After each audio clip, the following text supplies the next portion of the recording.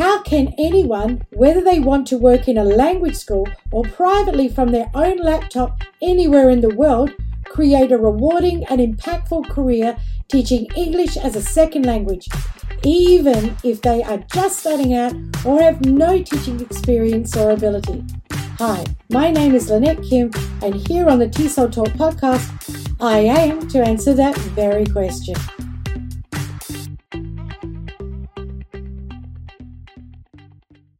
I talk quite a lot about getting very familiar with published course books for ESL for teaching. And I realized that this is something that, you've got class time, before class preparation time at work to do. But, what about if you wanted to do it in your own time at home? Well, some schools will actually let you take course books home to prepare, but not all will. And generally, it's just the book that you're working on for that particular class. But a really, really good secret that a lot of people don't know is a website called scribd.com. So scribd.com, Scribd. And you can actually go to the website and create a login and subscribe. And it's a tiny little monthly payment. I mean, it's comparable to, say, Netflix for the month. And once you're on Scribd, you can view so many books and so many resources, not just ESL books, but all books.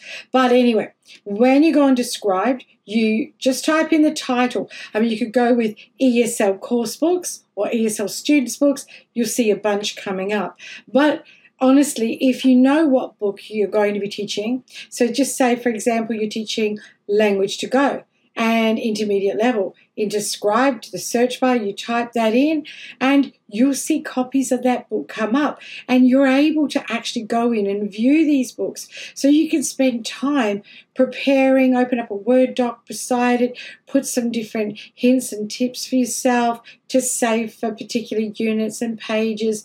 And you can also view the teacher's books. So not just a student's book, but generally you'll get the teacher's book as well, and you'll also get the workbook, but not always.